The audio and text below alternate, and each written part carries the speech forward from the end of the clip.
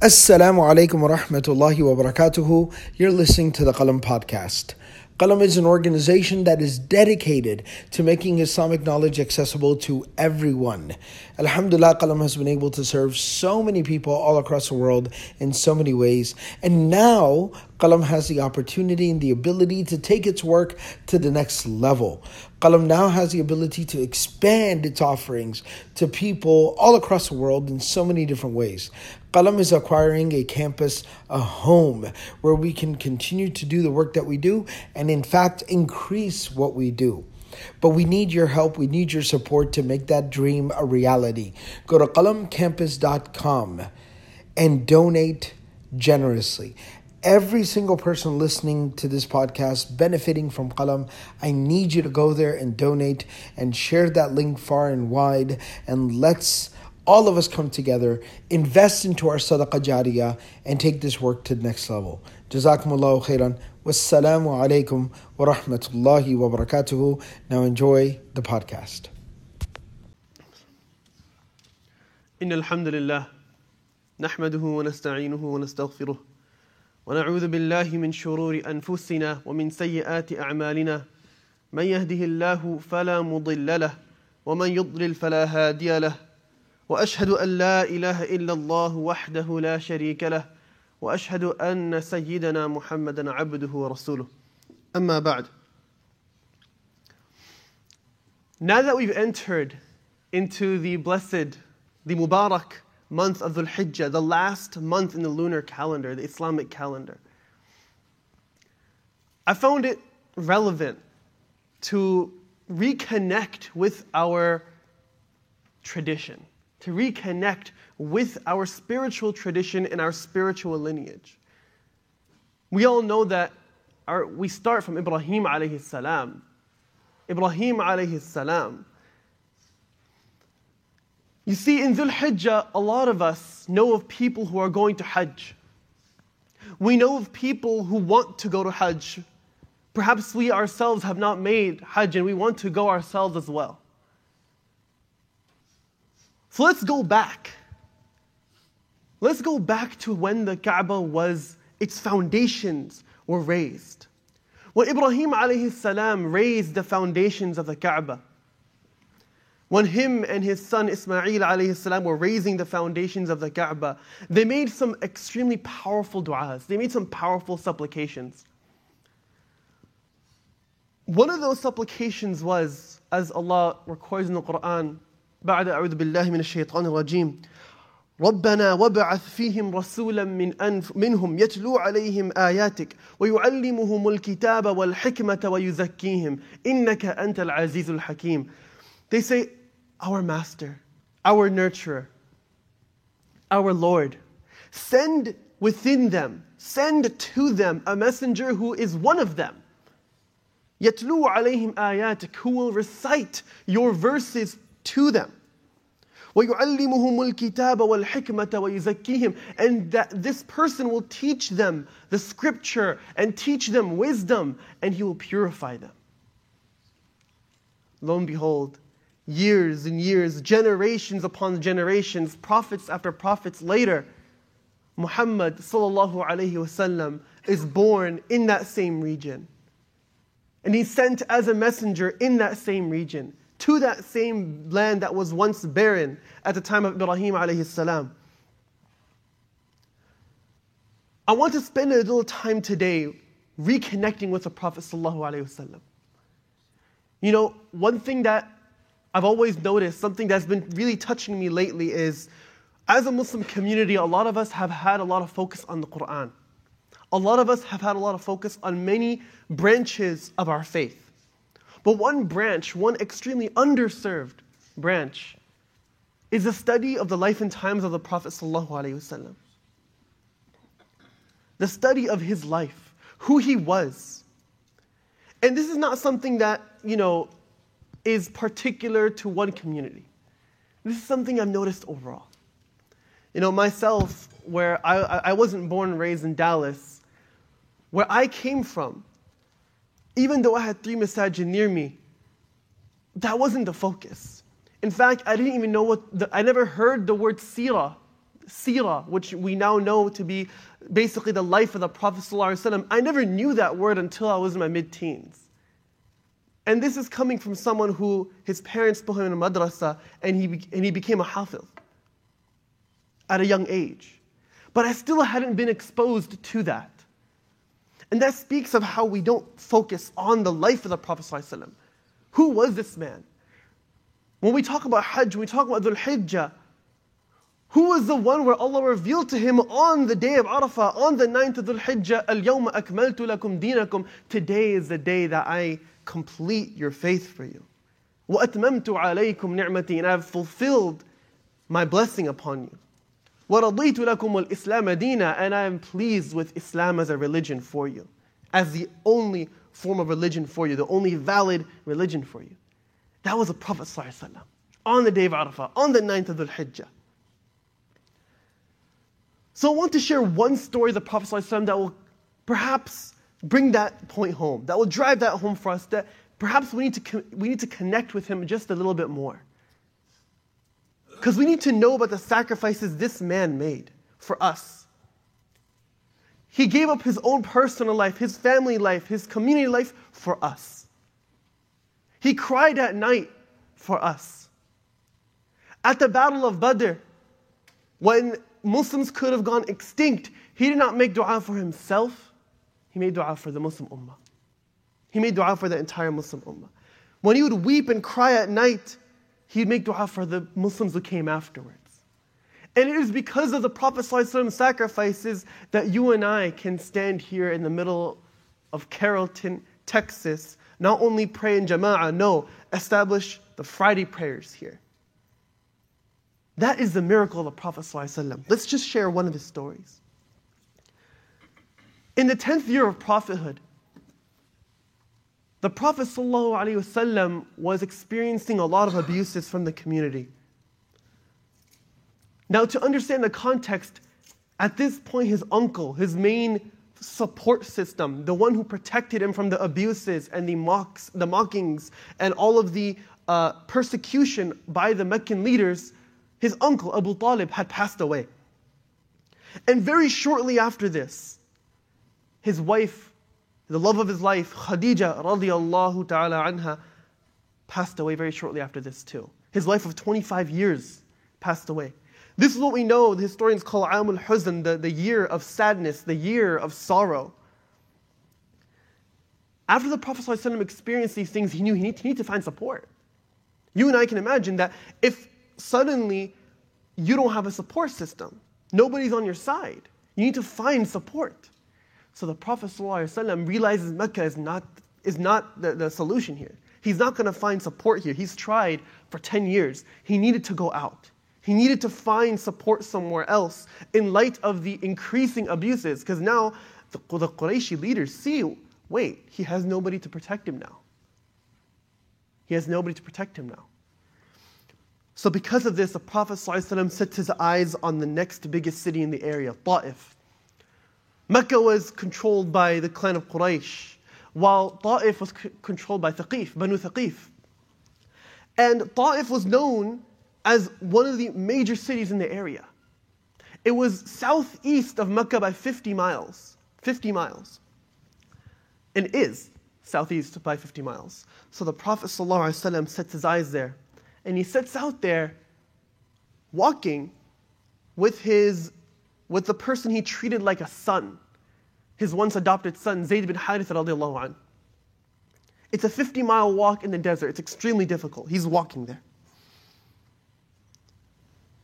As the Prophet ﷺ arrives, he arrives in Ta'if. And when he goes there, he finds that there are 3 leaders there. And there are 3 main leaders, and they're brothers. And he knew that if he wanted to affect the masses there, he needed to speak to leaders. He needed to speak to leaders so that it could be a trickle-down system. He could then spread the message of Islam, perhaps gain some support, and that way he'd have at least something to rely on while he's back in Mecca. So he goes to the first brother. And he reaches out to him. He recites the Quran to him. He gives him some da'wah. He talks to him and he says, this is the message of Islam. I would love for you to learn about it and to become Muslim. And the first brother, he says, if you're the messenger of God, then I'm going to go to the Kaaba and rip up the cloth there. Basically, our equivalent of, if you're the prophet of God, then I'm the Queen of England. He just mocked him, sarcastically. The Prophet ﷺ took it in stride. He just kept going. He said, okay, this one didn't work. He goes to the next brother, the next leader. And this leader, he tells him the same message. And then this person said, did Allah not find anybody else to give this message? Nobody else? Nobody else could be a messenger. It had to be you. Again, the sarcastic tone was there. And the Prophet ﷺ continued to take it in stride. He just kept going. He went to the next leader, the next brother. This one was known to be a bit more reasonable, but he still rejected the message. He said, don't ever talk to me again. Don't ever talk to me again. If what you say is true, that you really are a messenger of God, then you're too important to talk to people like me. But if you're lying and you're not a messenger of God, then you don't deserve my time. Again, sarcasm, just complete rejection. The Prophet ﷺ stayed in Ta'if. This is the part a lot of people don't know. He stayed in Ta'if for 10 whole days, calling out to every well-known person in the community, this person and that person, constantly giving people da'wah, saying, you know what, I'm going to try finding support from here, from there. He went all over the place. And the beautiful part about this is that he didn't give up in that time. He just kept going. But a time came when he realized it wasn't going to work out. Clearly, there was no support to be found here. So then he said, إِذَا فَعَلْتُم مَا فَعَلْتُم فَاكْتُمُوا عَنِّي. He said, you know what, look. You have the right to your choice. You made your decision. Just don't tell anybody about that I was here. Because think about it. Quraysh has been abusing and mocking him for 10 years now. If they found out that he left Mecca and tried to find support elsewhere, that's seen as a treasonous act. That's seen as treason. And the Meccan leaders already had these weird ideas in their head that the Prophet ﷺ had visions of grandeur and power, and they thought that maybe he's trying to find support elsewhere to overtake Mecca, and all of these ludicrous ideas. So he said, just don't tell anybody. Just don't tell anybody. But they said no. They rejected. They said, no. We're going to make sure everyone knows that you were here. In fact, as he was leaving Ta'if, they sent all of their hooligans, the young people, not to say young people are hooligans, I'm saying that's what they did. They sent out their hooligans, they sent out their servants and all of these people, and they said, stone him. So they created 2 rows on the pathway while the Prophet ﷺ was leaving with Zayd bin Haritha radiallahu anh. And while he's walking, they made sure to stone him and to aim at his feet. Because they knew that he was still an important person. They could not harm his face. So they aimed for his feet. And they stoned his feet so much that there were cuts and bruises. It was bleeding all over the place. His sandals were starting to stick to his feet because the blood was drying. Zayd bin Haritha radiallahu anh tried to serve as a meat shield and to protect the Prophet ﷺ directly. He was trying to block the stones, and in the process he got hit in the head and perhaps even fractured his skull. Every time the Prophet ﷺ would fall because they're aiming at his feet, every time he would fall, the people that were throwing stones would pick him up, force him back on his feet, and throw stones at his feet again. After the Prophet ﷺ endures this for a few miles, he's running and running and running. After he endures this, he finally gets to a place where they stop chasing. Now, there's a much longer version to this story that I'm not going to share for the sake of time. But essentially, after this incident, Jibreel alayhi salam comes down and tells the Prophet ﷺ, I've brought the angel of mountains with me, the one who's in charge of the mountains. After saying salam, the angel, the one who's in charge of the mountains, asks the Prophet ﷺ, you say the word, I'm going to make sure that entire city doesn't see the light of day tomorrow. You say the word, and I take those 2 mountains on each side of that city and crush that city. No one is going to live there. And subhanAllah, After all of the abuse the Prophet ﷺ has suffered, after a year of sorrow, the two most important people in his life passed away. After seeking hope and seeking refuge in these people and being rejected utterly for 10 days, rejection, after literally being stoned, the Prophet ﷺ said, بل أرجو أن يخرج الله من أصلابهم من يعبد الله وحده لا يشرك به شيئا. He said, no, I don't want you to do that. Rather, I hope that Allah will one day cause their descendants to be Muslim and to worship Allah and to never commit shirk again. That was his response. Even though they did all this to me, I hope one day their descendants will be Muslim. And then the angel of the mountains responded, أَنْتَ كَمَا سَمَّاكَ رَبُّكَ رَؤُوفٌ رَحِيمٌ. He said, the angel of the mountain says, indeed, you certainly are the way Allah said you are. Soft-hearted, merciful, kind. And that's just referring to the ayah where Allah subhanahu wa ta'ala said, لَقَدْ جَاءَكُمْ رَسُولٌ مِّنْ أَنفُسِكُمْ عَزِيزٌ عَلَيْهِ مَا عَنِتُّمْ حَرِيصٌ عَلَيْكُمْ بِالْمُؤْمِنِينَ رَؤُوفٌ رَحِيمٌ. That certainly a messenger has come from you. عَزِيزٌ عَلَيْهِ مَا عَنِتُّمْ. It's hard for him when you are in pain. Harisun alaykum, constantly hoping the best for you. Harisun alaykum bil mu'minina ra'ufur rahim, so kind and generous and gentle and loving and merciful towards those who believe in him. That's who the Prophet ﷺ was. That's the sacrifice that he went for. If it was not for this, we would not be sitting here today.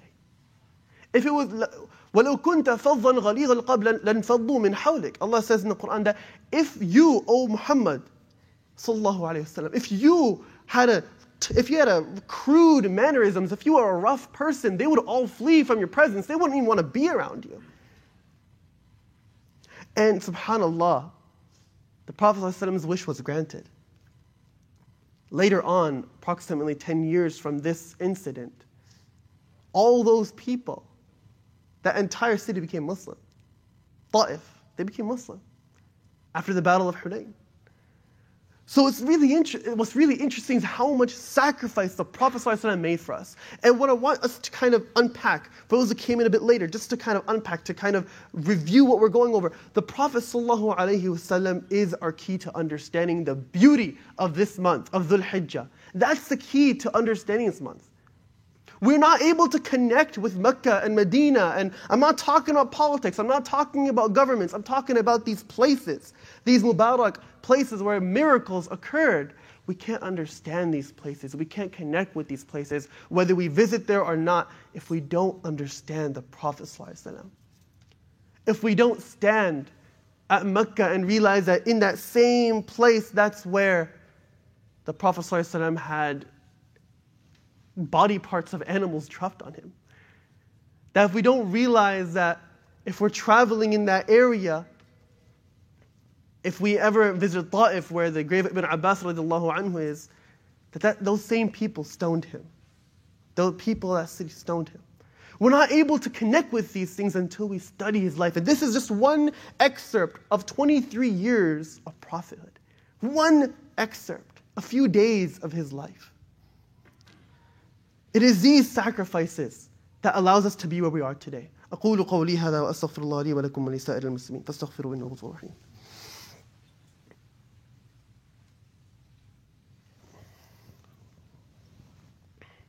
بسم الله والحمد لله والصلاة والسلام على رسول الله وعلى آله وصحبه أجمعين.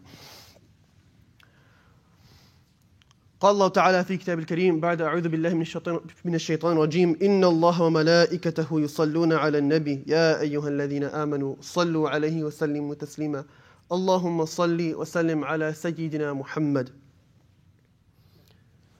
The question still remains why? Why are we covering the Prophet ﷺ right now? Why are we talking about him? You see, many of us may know people who have started or about to go on a journey that's going to change their lives, Hajj. And despite the difficulties of the process of that, they're going on a journey that's going to change their lives. But the reality is the Prophet ﷺ said that these first 10 days of Dhul Hijjah are the best days of the entire year. Now you may ask, wait a minute, Shahir, what about the last 10 days of Ramadan? Well, you see, the Prophet �ﷺ said the first 10 days of Dhul Hijjah are the most beloved daytimes of the year. And the last 10 nights of Ramadan, are the most beloved nights to Allah subhanahu wa ta'ala. The Prophet ﷺ used to fast. These first 9 days he used to fast. Not on the 10th day, because that's Eid, and we're not allowed to fast on Eid. The Prophet ﷺ said that on the 9th of Dhul Hijjah, Yawm Arafah, the day that all the people are doing a pilgrimage, doing Hajj, they're standing on the mountain and making dua, pleading to Allah. That is a day that Prophet ﷺ also used to fast. He used to fast on that day as well. And that's the day where the Prophet ﷺ said, Allah subhanahu wa ta'ala frees more people on that day from the fire of hell than any other day. Mark it down in your calendars today. Some action items. Next week on Friday is the 9th of Dhul Hijjah. Mark that day to fast. Mark it out. Put on your calendar, I'm going to fast on this day. I'm going to have a dua list for this day. Just until now, from now until then, in these blessed days, there's so much barakah in these days. Spend some time doing some dhikr. Just Allahu Akbar. Every now and then when you're driving, you get in the car, you're driving here, you're driving somewhere else, just say Allahu Akbar a few times. Say Alhamdulillah a few times. Say La ilaha illallah a few times. That's what the Prophet ﷺ said we should be doing in these 10 days. But more than that, something I want for us to think about to transform the next lunar calendar, the next lunar year, something that's going to transcend, inshallah, these 10 days, is reconnecting with the Prophet ﷺ. Reconnecting with the Prophet ﷺ. لقد كان لكم في رسول الله أسوة حسنة لمن كان يرجو الله واليوم الآخر وذكر الله كثيرا. Certainly, you have a perfect, unblemished example in the Messenger of Allah sallallahu alaihi wasallam. لمن كان يرجو الله, for whoever really wants Allah and the last day and remembers Allah a lot. If you find yourself thinking about your own spirituality, if you find yourself thinking about your relationship with Allah, often this is your medium. The Quran and the life of the Prophet ﷺ are two sides of the same coin. We can't understand one without the other.